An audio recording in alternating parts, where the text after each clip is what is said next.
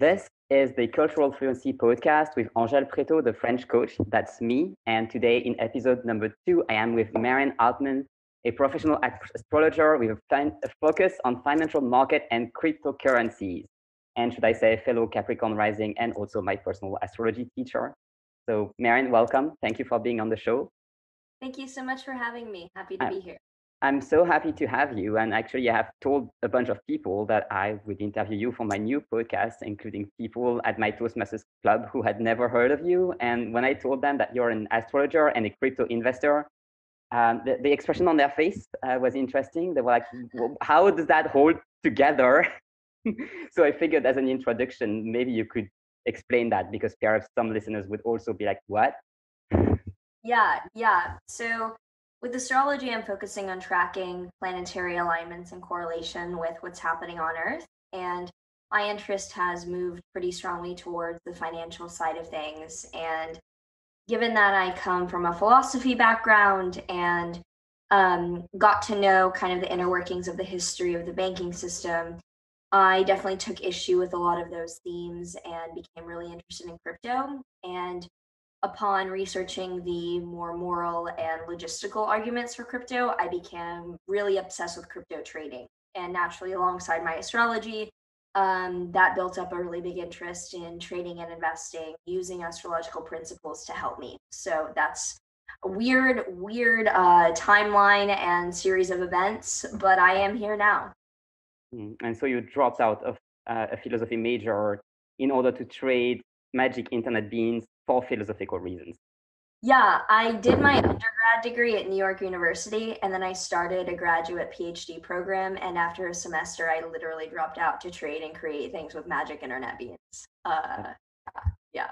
That is quite an interesting background to have, definitely.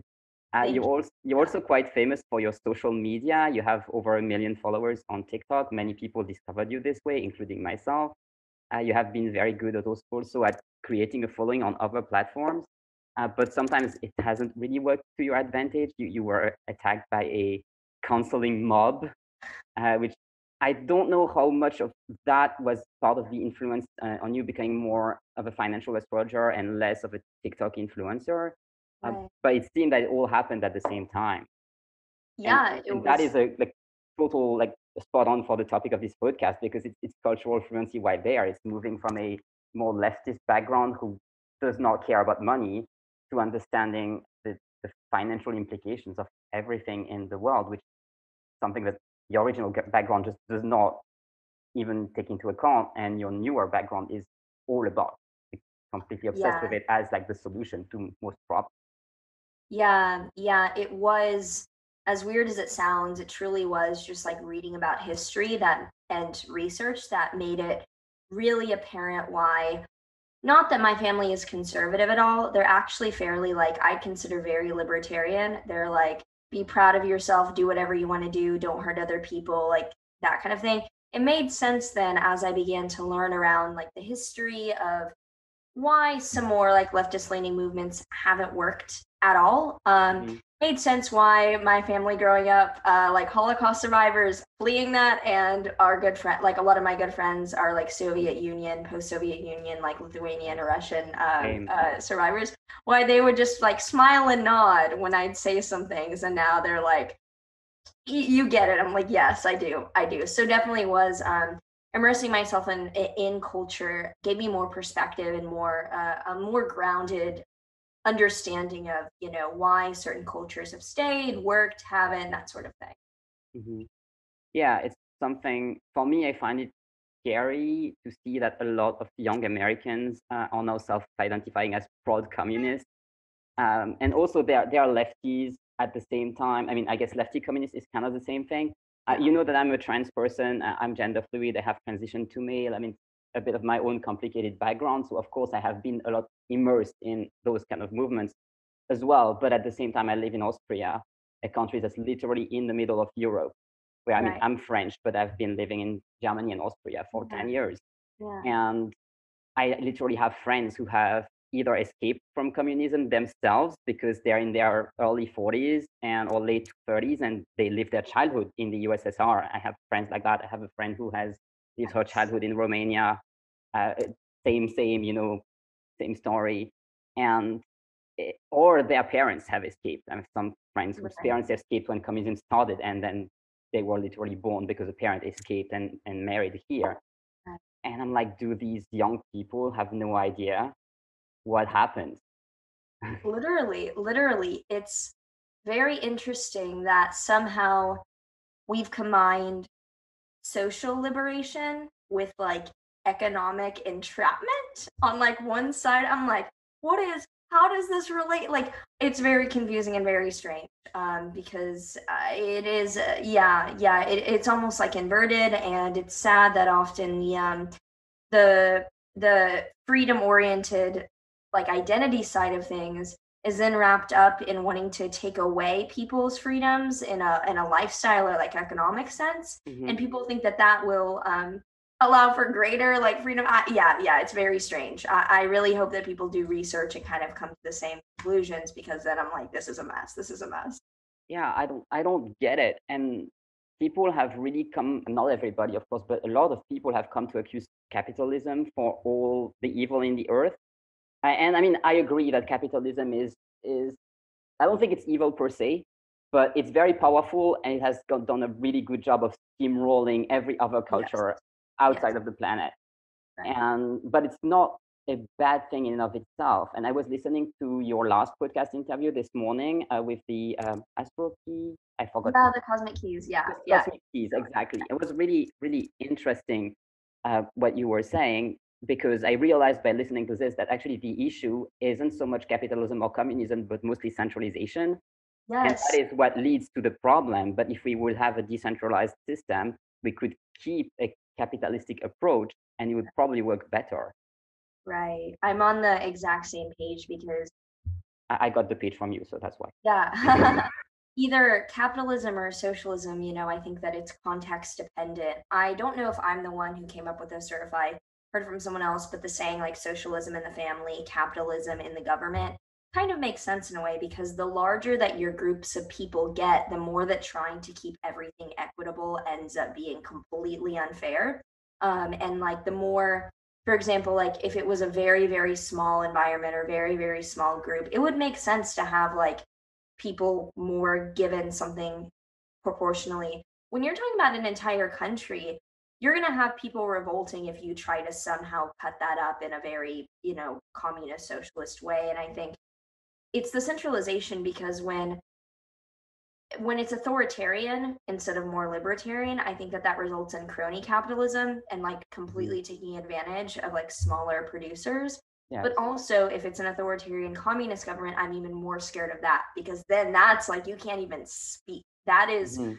That's why I think it's interesting that there's been such an anti-capitalism approach, which is more anti-authoritarian without realizing it, because what that will come to if we keep authoritarian principles, if we keep centralization but move towards more socialism or communism, that's when, honestly, not that we'll get there, but like North Korea type things emerge where Mhm. they don't even realize that they're oppressed. Like they don't have words for it because it's removed from their language. Yes. There's a really good survivor and defector from North Korea. Her name's Yeon Mi Park. Mhm. And she is so intelligent, so articulate. And she left North Korea, came to Columbia University, and ended up saying that where she sees the language headed is scarily similar to things in North Korea, where they remove like the meaning of words and everyone's accusing one another of owning, and that that's bad. And so it's interesting that the way that things are moving conveniently towards that in some ways. Yeah, that is so interesting that you bring up the relation between ownership and it being bad, because just last week I was having dinner with a friend who grew up in Estonia, and so and she's 41 or something, so she grew up literally in the USSR, like it's now called Estonia, but it was the USSR, and she was explaining to me that the main reason, according to her, but from her first-hand experience, why it didn't work is because people were not owning anything and therefore they weren't caring about anything. And so nothing moved forward because they had no incentive Right. to make things move forward. So if that is what we are going towards, like not wanting to own things because we think it will be better, it seems that it has already been tried and not worked at all. So Yeah, it's yeah. The Yeah. World Economic Forum Great Reset, like they're pretty open about it, and it's like beyond dystopian in my opinion. I mean, like if you look up World Economic Forum, the Great Reset, it's like Mhm. openly members of all these countries are supporting. The tagline they're saying is you will own nothing and you will be happy. And they have videos about this where they show, of course they use like someone they use like someone in the video where like they have like a name that's like ambiguous gender, ambiguous race, like even the person like you can't even tell their age, and they're like this Mhm. person does not own anything. They want a bike or a toaster, and it's like there's no ownership. You can't even like, not that it matters, but like they intentionally use someone in the video where you're like, okay, I see what you're trying to do, trying to be like as woke or performative as possible. Right. And it's actually like it shook me up to see where this is heading, because when we are on a government that is now, I mean, for better or for worse, we can debate over it, handing out helicopter money. Like, it's a Mhm. pandemic, I get it, but it's diluting a lot. And like, people are now depending on the government. And there will be Right. probably like central bank digital currencies where they'll just send money to your phone or your wallet. And then now you're like incentivized to socially perform in whatever way is according to the government. Like it does look like people will not be working or owning anything. And as much as people come at this, I think that capitalism does ask for a certain amount of innovation because there's a competition or kind of an Mhm. incentive to improve. And so when you're removing that or putting a damper on it, it does worry me, because even in less, I guess, less assertive cultures in the United States, like this is still how things are made, is like light, like Yeah. in collectivist communities, the desire to improve. So it does worry me because people mean very well, but they don't quite understand the historical implications. Like, Yeah, I mean, I'm not saying that it technically couldn't work, but the fact that there is no historical precedent of it working and a certain number of historical precedent of it going really, really wrong is worrying. And also, having a person that has no, like, gender, no race, no, I can see the appeal of that, but erasing individual identity is not how it works. I know that as a trans person. I mean, I've not been happy by having my identity denied for 30 years. That is, yeah, yeah. you know, I it's think not how it works. I think there's a lot of strange convenient associations where we don't have to, like, we can be all for people being their own identities without now changing the meanings of words so that we Mhm. can't say that. Like, I was just seeing, I have a friend that still goes to NYU, and they got in trouble for saying woman instead of birthing person or something like What? that, like in But this is insane. Like no trans person would ever, and I mean, I am someone with a uterus and a working system who could potentially give birth and who is legally male and identifies as gender fluid and goes with male pronouns. right. And I have never heard a trans person going against someone for saying woman, especially not in singular. In plural, it's another matter because, for example, I've made it a bit of a specialty of mine to not call out, but explain to my friends what they could do better in their social media posts. Yeah. Because one of my friends recently posted something about trigger warning, rape, and especially as it is in the show business industry. Yeah. Yeah. And with it being perpetrated by powerful men, which is almost always the case, so I have no problem with that. But also listing the victims as women or always a woman, and I was like, this is how you could alter slightly your text Yeah. to acknowledge that this problem also impacts other people. It's a problem that also runs rampant in LGBT communities. It's not specific to Yeah. cisgender heterosexual women. And the fact that we speak as if it was specific erases further those communities. Yeah. And there are lots of things that we can do by just slightly adjusting our language and not going as far as saying birthing person, which is insane. For starters, it's a mouthful. Like, what? I mean, I'm a language learning coach, so I would always try to go towards what is most like explain, like, because it's how the language works. Yeah. You will always default to what's easier to say. Right. So with expression like birthing person has no chance. It will never work. Like It's as much as I can be a birthing person and not a woman, I can tell you this is doomed. dead in Right, the water. right. Yeah, yeah. I think that what I'm seeing is like legitimate, sensical progress in society of like allowing for the empowerment and the better treatment of people that are not just like the standard, allowing for people who are non-binary, gender fluid, trans, LGBTQ in any way to just like be themselves and have that be Hmm. chill and like not Yeah. attacked. And then we come in with things that are unrelated to that, in my opinion. I think that they're making use of that as a way to like confuse people, because it seems like a convenient removal of individuality so that it keeps people in these collectives as like you have no way to describe yourself, you're describing yourself as birthing person, you're no longer a woman, and it Hmm. just this line of taking legitimate issues and turning them into some strange Do you think they do confusions. it on purpose? Like you said, like, as a way to confuse people. That sounds like you think they do it on purpose. I think that it's not as if there's one party masterminding, but it's Hmm. all very, I think that, for Uh-huh. example, like not that not that this past year and everything has been intentional, but it's convenient for governments to have more control over people because of there being, a situation in the world that does invite in like government authoritarian control. So similar to that, I think that there's a convenience level to taking legitimate social issues and movements that are really beautiful and co-opting them in a way that serves corporations. And that's what does worry me about centralization is when they hop on the activism train, there's an agenda, there's profit. And so it's not a bad thing that they're bringing publicity, but when things get on a large centralized scale in any way, there's always an agenda and like a profit basis. Hmm. Yeah, I'm also Yeah. starting to feel that we have a system which is set up in a way that no matter what happens, there will always be some recuperation, and it will always be awfully convenient, no matter what it is. And Yeah. it's worrisome because we can't really do much. And there's a bit of, I mean, I'm not someone who likes conflict, even though I'm an Aries stellium, as you know. But I don't like conflict. I'm interested in building wealth because it means safety and because it means health and because it means being able to afford things that I need to be able to keep working in a free way, like in a way that I won't be oppressed, because that has not always been the case.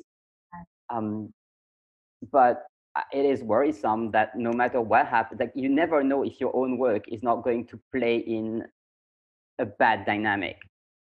If, like, do you have a way of, like, I know you're a philosophy student and you know more about it than me. So is there a way that we can avoid having our own work playing against us or against the best interest that we are trying to serve? Because it's a genuine question. Yeah, yeah. What do you mean by our own work working against us? Well, for example, I'm creating this podcast, and the goal, I mean, it's called Cultural Fluency. The goal is to offer more nuanced perspective. I'm shooting for an hour-long conversations with people that are very different, but also that have a certain, there's a red thread. I don't know if you can say that in English, but in all of my episodes, I'm trying to look for people who have a nuanced perspective, who are more spiritual, who do um, make some efforts to for a better world, basically. Like, Yeah. I know it sounds very broad, but Yeah.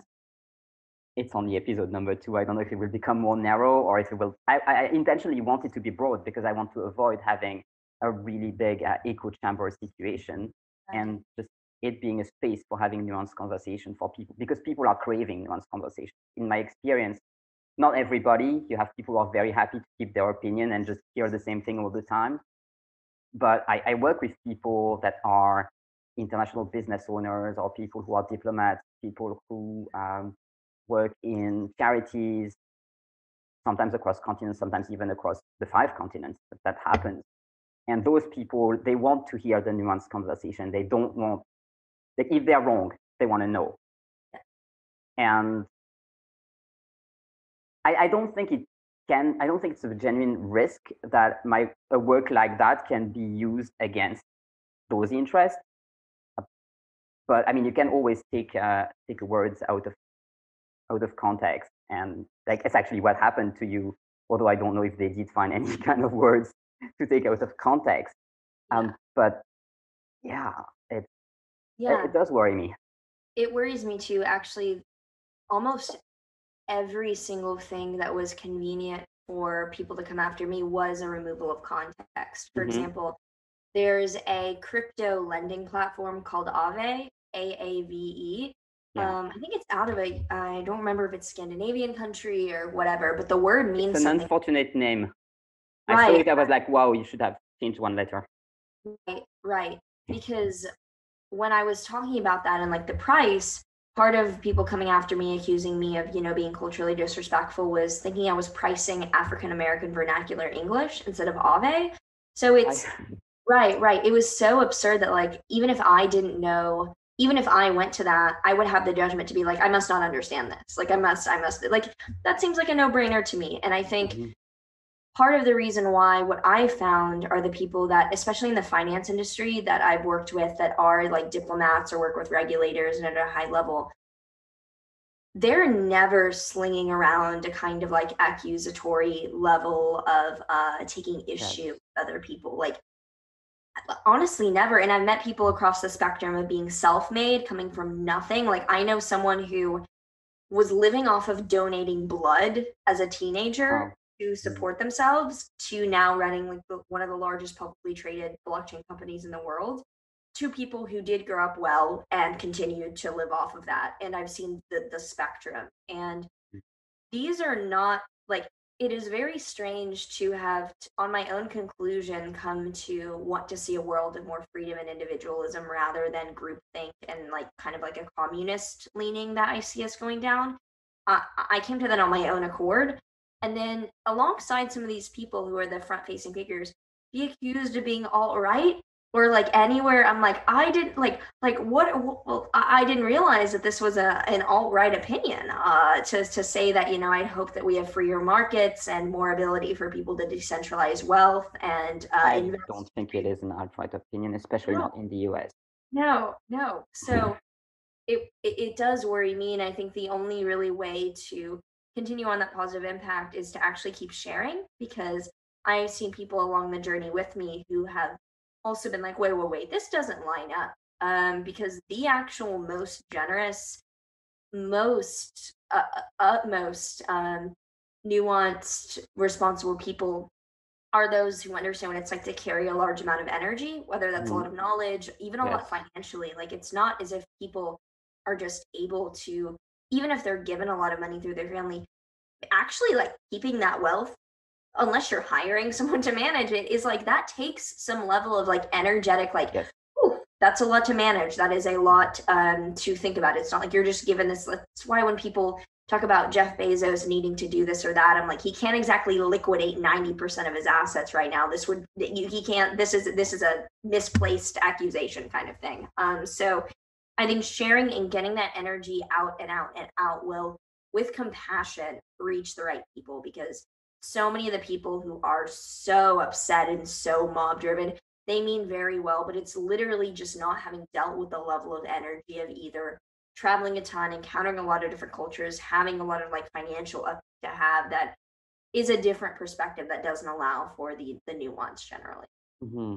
Yeah, that makes complete sense. I mean, you were sharing how you had people with Reiki, love and light in their bio, literally sending you death threat. And I'm like, well, I had Yeah. never had love and light in my bio. I also have never had sent death threat to anyone, and I never will. I don't know if I will put love and light in my bio one day, but I don't think I will send death threat to I had anyone one ever. today from someone who had said like supreme light worker, and I was joking around on like I mean, people who follow my story know for a while that my ongoing, I guess you could say, like mental health issue has just been like suicidal ideation and thinking Mm. of that in a like a logical way. And I was speaking about it, and someone was like, "Oh, I hope you did it. Like, peace out, bitch." Like things like that, and like I get so many. I'm kind of, it's like a troll. Like, what do I care? But I go to the bio and it's literally like followed by all these people and light worker, and it's interesting how often when we do reach it's kind of the same theme as a lot of the wealthiest, I mean like easily over a billion net worth people I know look like they're homeless, or they forget to wear pants and they'll be kicked out of restaurants. Like they don't even think to put on a show, just like how if you're secure in like yourself and your virtues, you don't need to put on a show. Like I don't feel the need to like put on a performative show. And so unless it's like, the red lipstick and all, that's different. But That's branding. The It's not the same thing. right. When people are just creating, I don't even think to do the going. I don't care to go after people or keep. I don't care. And So you have that's other things to do. Like for one thing, like they must have a lot of free time to do that kind of thing. to make up the narratives that are actually like I'm like that's impressive. Like that is impressive to go back on my dad's business records to find some connection to Harvey Weinstein when somehow their companies cross paths. I'm like, dude, like it's pretty common for funding to cross paths. Like my dad doesn't even work in that industry. So to find that, and then actually we like had to go after that account because they were bringing up my address, things like that. But that level of time, it's like I'm sorry, man.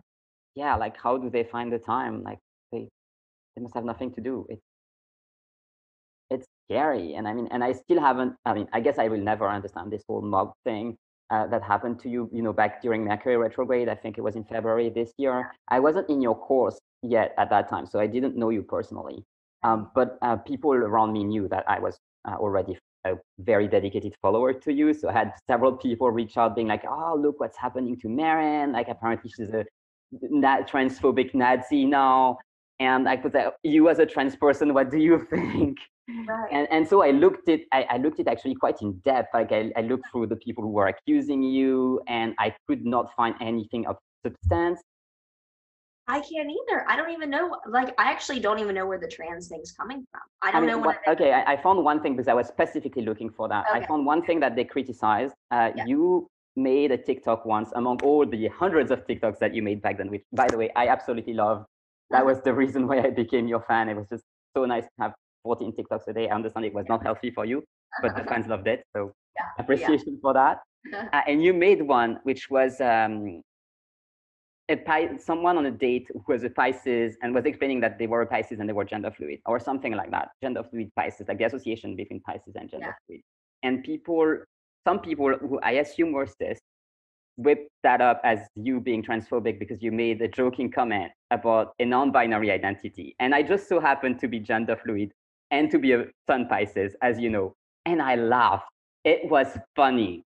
And honestly, finding that as you being a cisgender heterosexual person and being funny, it's not a small feat.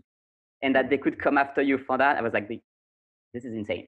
Like this is like these people have no idea what gender fluidity is or like what astrology is or any of that. Yeah, it was also kind of in a similar vein when I remember saying that growing up with my grandmother as a Holocaust survivor influenced my decision to go vegan just because I question things. Like it's not so much a like it's always the right answer, but in terms of I want to minimize harm for me, it works for me. My body, it's easy. It's no like it's just fucking easy for me. Like whatever. I'm like maybe we should look into this kind of thing. Somehow that became anti-Semitic, and then I had like my whole Jewish family being like, now everything's anti like no, like they were because I remember speaking about this at my grandmother's funeral, and everyone was like, oh, that's so sweet. And then now it's like obviously it had nothing to do with the actual things. It was all like an excuse to kind of come after someone who did begin to speak out against not understanding why certain cultural sentiments were dominating. Because similarly, I can't understand the mob or the groupthink. I think a mixture of nature and nurture leads me to be a bit more individualistic than collectivist. And we all have our own ties and whatnot, but it did lead me to suddenly be like, why? Well, like I was using Pepe memes. I didn't know that they had an affiliation with the alt-right at all. Yeah. I didn't know that at the time. And so that combined with speaking out against things like, I don't know, I was like, why can't I own rental properties around the world? I don't think I'm oppressing people by wanting like a studio in Paris. Like I'd like a few like studios around. What's the big deal if I rent them out when I'm not there? And they were like, this is like, you betrayed us. Like you want to own it. I was like, now I'm starting to see the insanity. So. I'm a bit scared to say this because I'm afraid that some people will come after me for it, but I actually own rental property in Berlin. Because I lived there with my ex-wife and then the relationship went wrong and I had no interest in staying there and I rented it out. Right. Like, simple as that, It's a great source of you get to keep the property. You can it's very strange actually, I've seen it all over TikTok.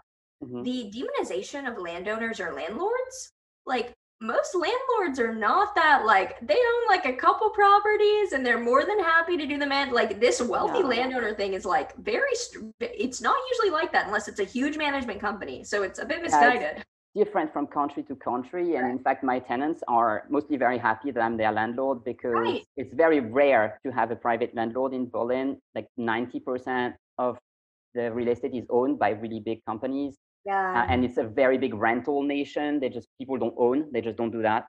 It's different culture.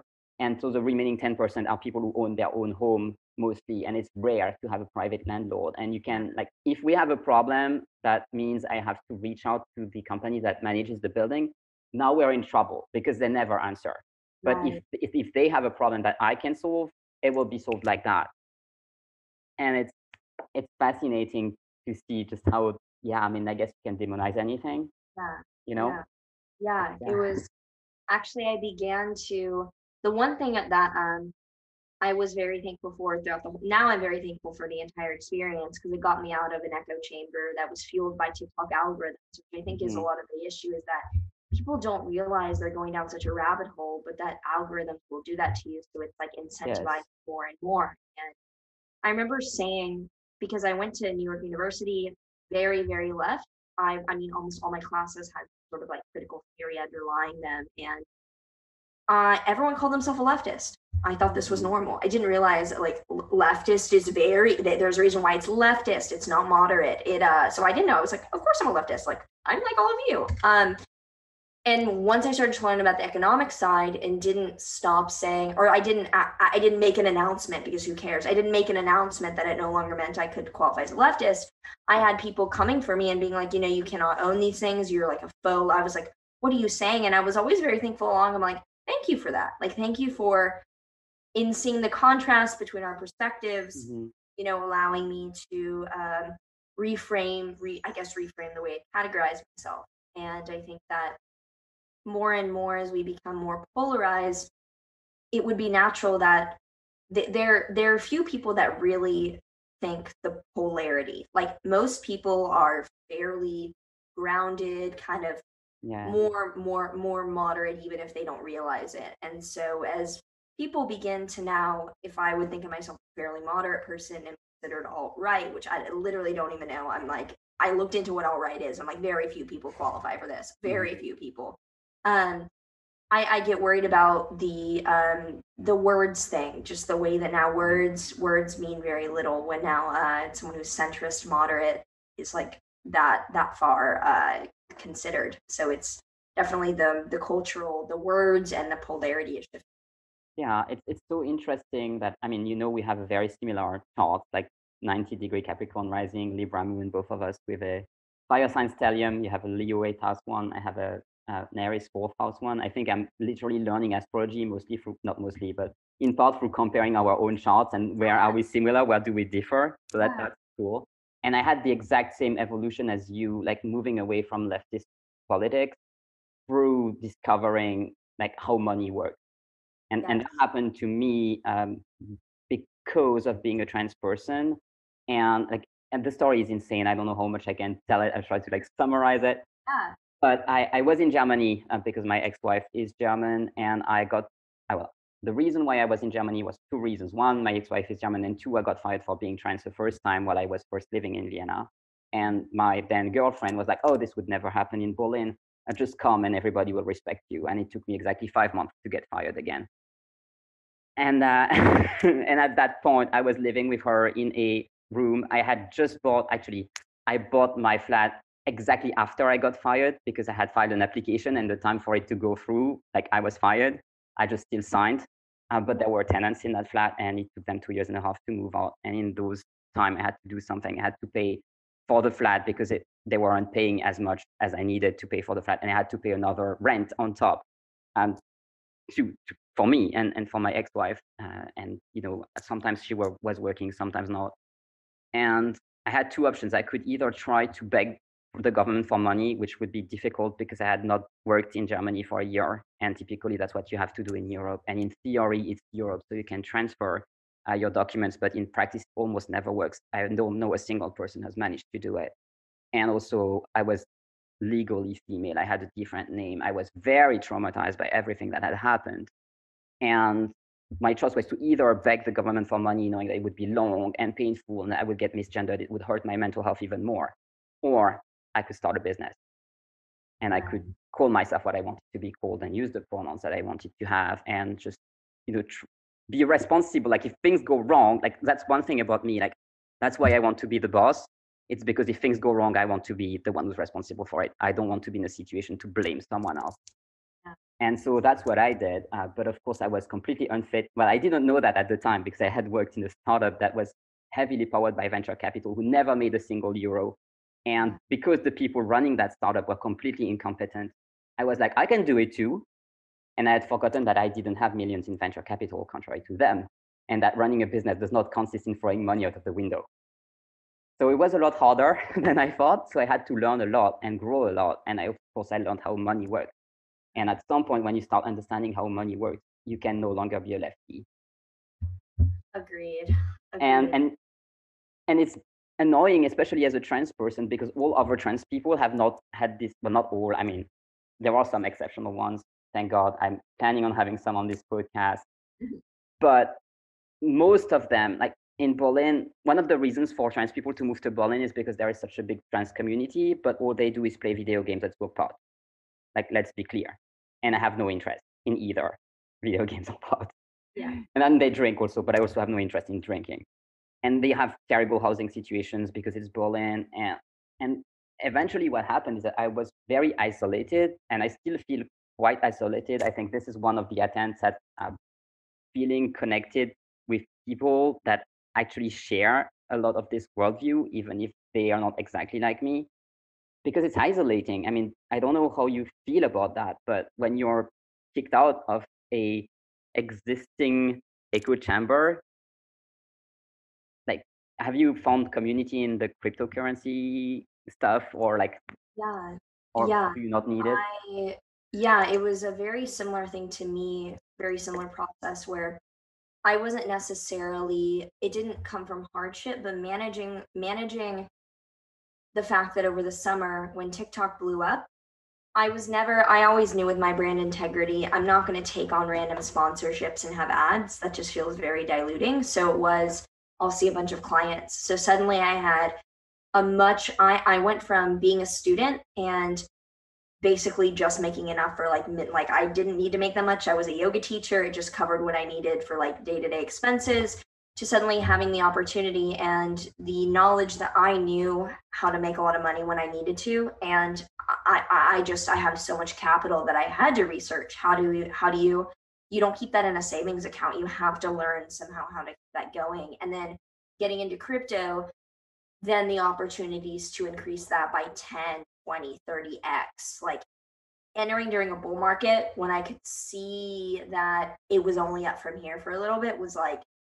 get ready. And upon learning that, that's why I honestly don't know if even some of these politicians know what they're talking about. And I don't claim to have any like authority, but doing so much research on the philosophy of money, the central banking systems, seeing it before my eyes as friends are seeing their savings withering away and they're depending on the government was very eye-opening and fed into why I became so immersed in crypto. And even as I was completely excommunicated, exiled, I mean, went through psychotic meltdown from having to be, leaving the astrology community, which is not just moderately left, but I mean, like obviously extremely, extremely left, was eye-opening because so much of what I was seeing was I'm fairly moderate. Like I was like, I like this is now extreme. Like I have a Libra moon. Like I'm fairly like I just want people to be able to do their own thing, both in their identity and their money. And I have Occam's razor tattooed on me. The simplest, most preferable path is the least shit. And leftism, oh my God, the amount of things that the economy is supposed to like Jesus Christ, like definitely not like try your experiments somewhere, try them again. We'll see if history changes, I guess. But in crypto, it was amazing because especially with traveling to different places, it was so many people. They're all weirdos, all so weird. I mean, like the weirdest, the very strange. And they usually had to leave their country or their community because they similarly didn't fit in with either wanting strictness on. It's very strange, I think, that we've somehow on the right coupled strictness and identity to open market, and then on the left, This is openness bizarre. and identity with strict market. I'm like, this makes Yeah. no sense. You're both a little misguided in my opinion. Um, Meeting people who really, really do prioritize just people being able to do their thing, and that's why it's funny that crypto, again by the left, is somehow painted as alt right somehow, because I'm like, guys, these people are not alt right. Like for the most part, I mean, there's probably a couple, but it is interesting that I would find possibly the most, not from random people online, but from like the true contributors in crypto, who are the most generous people I've ever met, like an actual like sense of people that understand this and come from both the inspiring side of wanting like very liberal social values, but the more grounded side of realizing how money works in practice, and that if you try to pull it from thin air or manipulate things, it usually ends up with people very hurt. Yeah, it's really interesting because what you're saying, what I hear is that there is a safer space in people that are considered very, well, definitely not leftist, um, than in leftist space. And it's something I was actually reflecting on because, I mean, I'm very, very big on safe spaces. I speak about safe Yes. spaces all the time because it's important for learning, for one thing. Like if you are not in a safe space, you cannot learn. Simple as that, because your brain shuts down. It's just how it works. And also for me to build a business, I need to be in a space where I'm not, or to work in general, I need to be in a space where I'm not being fed toxicity. And Exactly. I found that super interesting that one of the safest places I found online was in your astrology course, Yeah. better than in any like LGBT community or whatever. And it blows my mind. Yeah, yeah. It was interesting for me too because I think that when there's a an implied or even a spoken morality, it usually like cannibalizes itself and it becomes Hmm. very weird formative. I think that's Yeah. why growing up amidst the Christian religion is very uncomfortable for me because like I now see I'm like an anarchist troll. I'm like I just Hmm. I mean very well and I don't even think to. I'm so secure in my own treatment of other people. I don't even need to perform. And growing up alongside a lot of performativity there, and on the flip side, having my family be like these Jewish trolls with no So, line in wait, humor. I sorry to interrupt, but you have one side of your family which is Christian, like your mother's side, and your father's side is Jewish, right? Yeah, and my Okay. mother's side never practiced any Christianity, but I went to Mhm. Christian school, so it was very So much. weird. Yeah, yeah, it was very much like private Christian school growing up, very, very politically correct on their end. And Hmm. then growing up in a very like Jewish family where there was humor was the way that they coped with things. And so it was interesting then me becoming during college the echo chamber of leftism, and me thinking that somehow the comments that my family would give, which were usually in a joking, sarcastic way, were so offensive. I was suddenly so offended by everything. And I wasn't truly offended, but it was this reinforcement of like, you have to say that's bad, or like you have to do that. And I found the safest spaces, things when it's simply just like a, like for lack of a more technical word, it's chill. There's no Hmm. indication of needing Yeah. a moral or identity based requirement. And with there's actually a good example of Coinbase as a company. They have Hmm. essentially said no political, no activism speak here, and people were very upset. And I remember a past version of myself would have been like, "This is white supremacist," or like something where you'd call it being something that is just like you'd label it whatever and be like, this is whatever. And now I see that it's Yeah. actually a very compassionate political move to say there will be no discussion of these things. Like stick to talking about Coinbase. So Yeah, it really depends because people have a hard time identifying what's political and what's not. yes. And me being a trans person, especially a gender fluid person who has transitioned to male, uh, my existence is political. Like I can't help. Right. So in some situations, if I even mention my identity, boom, that's a political discussion.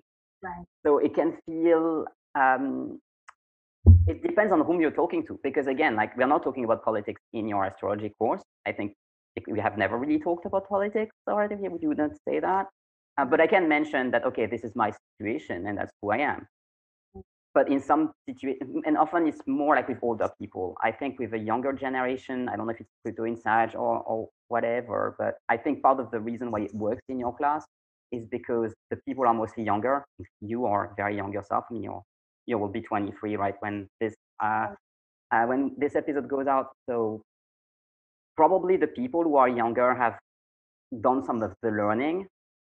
But if I speak to the average 40, 50 years old, boom, this is politics. I shouldn't mention it, you know. Yeah. And it's so that makes me a bit uncomfortable when people say no politics. But then again, it depends. I think it depends too. I think Yeah. that, and we have to define even political nowadays, because Yes. there's like a small political, which is like the parties, and then there's a large political, which is like a provocative social presence in any way. Hmm. So Yeah.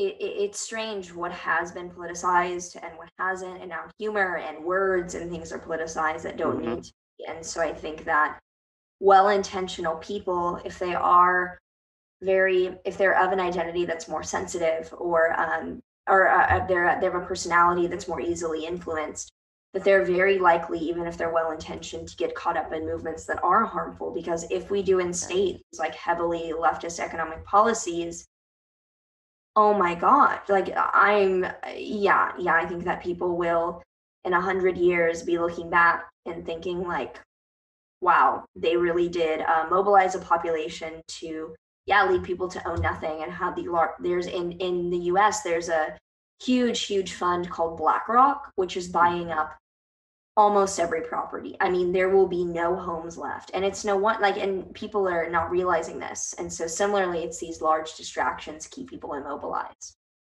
But at the same time, I mean, those are private corporations, so it's not at all the same as if it was owned by the government. Yeah, So but I they guess people don't realize that.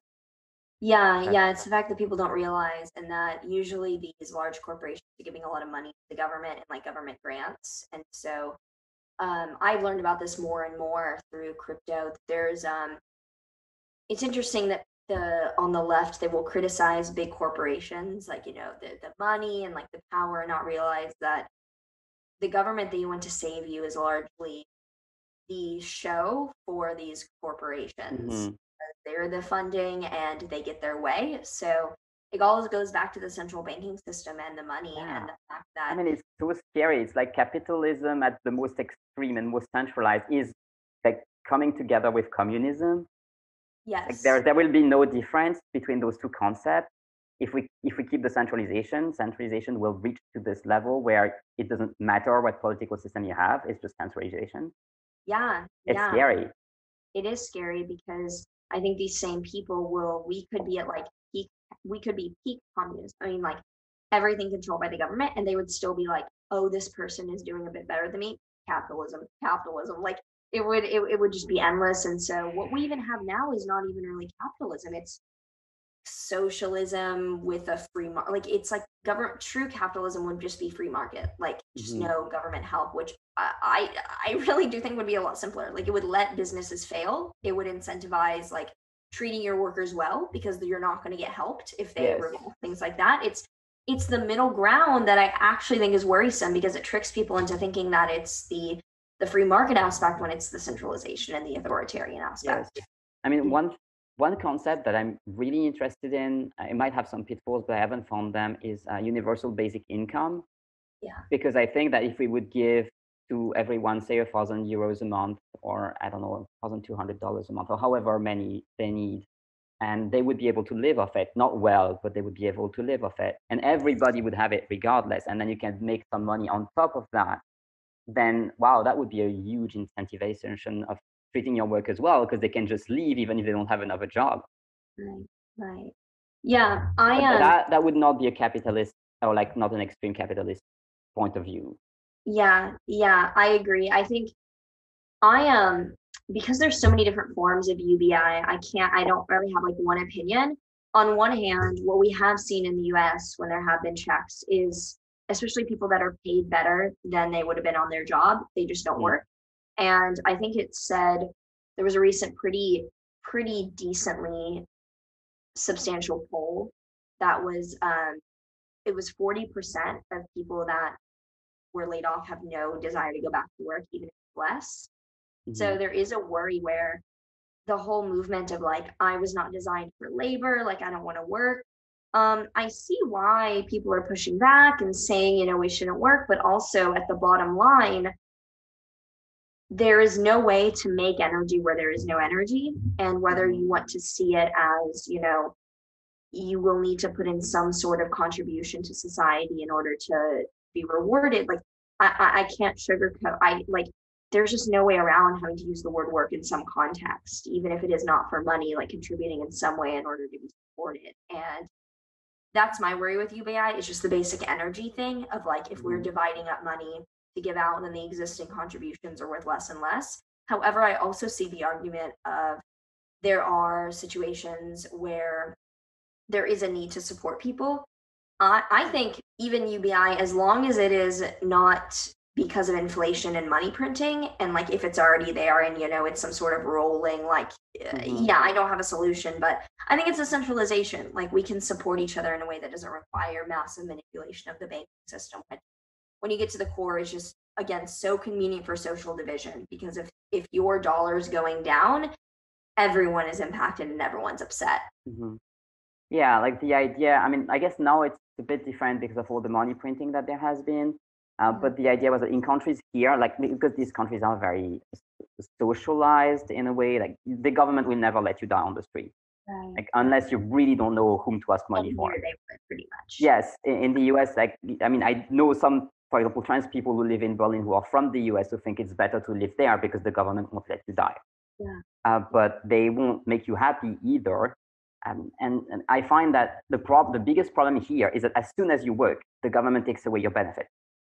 So you have no incentive to work whatsoever, and especially not if it takes you some effort. Well, what I like about universal UBI, universal basic income, is that it's universal and it's basic, and it will not be taken away from you. So you can get off your butt and go do something that you genuinely want to do and make money for it, and you won't be punished by the government. While here, literally, we're punishing people for working. It's bad. Yeah, it is.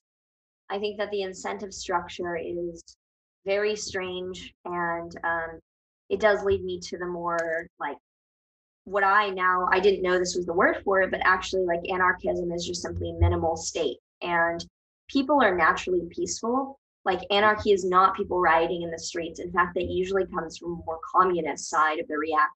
Like Right. it happens. So I think even like Burning Man Festival is a good example of how like the barter system and people taking like keeping an eye out for one another often works without the state. But I agree that UBI is because it's a fairly new idea in terms of like how it's being used. I'm very open to it. I know that like Andrew Yang, like a politician here, has talked about it in a different way that I'm very curious as to like how it will pan out in the long term. Well, I guess we'll live to see it. I mean, we're both still quite young. You more than me, but still, 46, not too old. Let's hope the COVID vaccine doesn't kill me. Yeah. Yeah, well, I mean, we are reaching a bit towards the end. I have so many other things that I wanted to ask you about. Maybe I can ask quickly about the Polish Yeah. passport. Like you're traveling a lot. I wanted to ask you about the astrocartography and all of that, but people can go find your work on YouTube on that. So I guess they can see that. But you're about to have a Polish passport and also a Dubai residency. You're going to become a European citizen. Welcome to the club. Thank you. Thank And you. yeah, you even mentioned that you wanted to make courses for using astrology for financial investing. Obviously, I'm looking forward to that a lot because it's very challenging to learn right now as it is. I would love for you to shortcut it for me. That would be amazing. I would totally join this course as soon as it exists. But you said something about not being able to do it before you have a Polish passport. Yeah, the United States, I'm now seeing that a lot of their monopoly is on your money, just Mhm. your energy, in the way that no matter where you live in the world, if you have a United States passport, they will tax you. Yes. Only the US, South Africa, and now soon Germany are really the major states or countries to do this. Mhm. And I now see that it's just very interesting because it honestly is fairly like left leaning the way that they deal with money here. Yeah. Pretty high. It's interesting because a lot of people yell about people not paying their taxes, but Whew, I mean, the people that I know that make a lot, unless you are on point with your lawyers and your loopholes, which is very few people, the high earners, like if you're a well-paid doctor, lawyer, you are like half of your money down the drain essentially. Yeah, I And know that. yeah, yeah, Obviously. I mean, it's the same uh, here. yeah. So I know that by having an EU passport, even though technically, like if I were to live in Poland, taxes are better there than they are in the United States, actually. But with having a EU passport, I can use that to get into investments that the United States would not let me get into, which is strange because these things are not harmful. It's random regulations that keep people from Yeah. profiting, honestly. It's literally saying that I cannot invest in, actually, no, when I become an accredited investor, which I'm in the process of kind of now, then I would actually in the United States, but then they track it and it's just invasive. So the EU passport and the high possibility that I will either renounce US, I might check out Puerto Rico, see if I like it. I don't think I will allow me to do more things with not so much heat on, like pressure on me, because when someone's anonymous, they can get away with a lot. Hmm. And when you have the weight of being in the public eye, you're kind of the poster child to pick up. If you do Yes. something and you don't even know that it's illegal, like half of these things aren't even, they're not harmful. You just don't Hmm. know that regulation. And so having an EU passport will allow me to have more diversity, not diversity, but opportunity in my investments. And having a UAE residence is very support. They really really treat businesses well there. There's other issues with the UAE. Like for me, it's easy to be like they let women wear anything they want, but then as someone, if you're not straight and you're not paying them a ton of money, they're not going to allow anyone. Like there's a reason why, even though you'll see people from various different countries. I've never seen a gay couple there, and I've spent Hmm. a lot of time there. And In so Poland, no. Yeah. in Poland either, wow, wow. And they have some of the worst anti-LGBT laws in Europe. People are very upset about it. Yeah, yeah, I have very little knowledge about Poland in a social context. I only Yeah. know it in the EU passport Mhm. context. But with the UAE at least being great for a business context, that will be helpful as well. I think the UAE or Caribbean countries, of course, do your own research, but they treat. It's funny that people who don't manage capital often think it's illegal to be in these. No, no, no, no, no, it's not. They treat businesses very, very well. They're not just on a tax perspective, but like they encourage and incentivize things, and so it is strange. It is strange how in the US the narrative is like it's either illegal or looked down upon often, whereas like if you're actually managing a lot of capital, it's like this is a no-brainer. Like they're asking me to come here essentially. So it will Yeah. open up more opportunities on Th- both. This is something super interesting. Like people think that the UAE is bad for women, and you said it wasn't for you. So I'm now wondering because people say that being trans is illegal over there. So I wonder if it's brainwashing as well, or if I genuinely Yeah, shouldn't live within that country, right, right. even as a tourist, because Yeah. that's a legit question for me. Like if I end up in prison for just entering the country, that would suck. I know quite a few openly gay people that live there.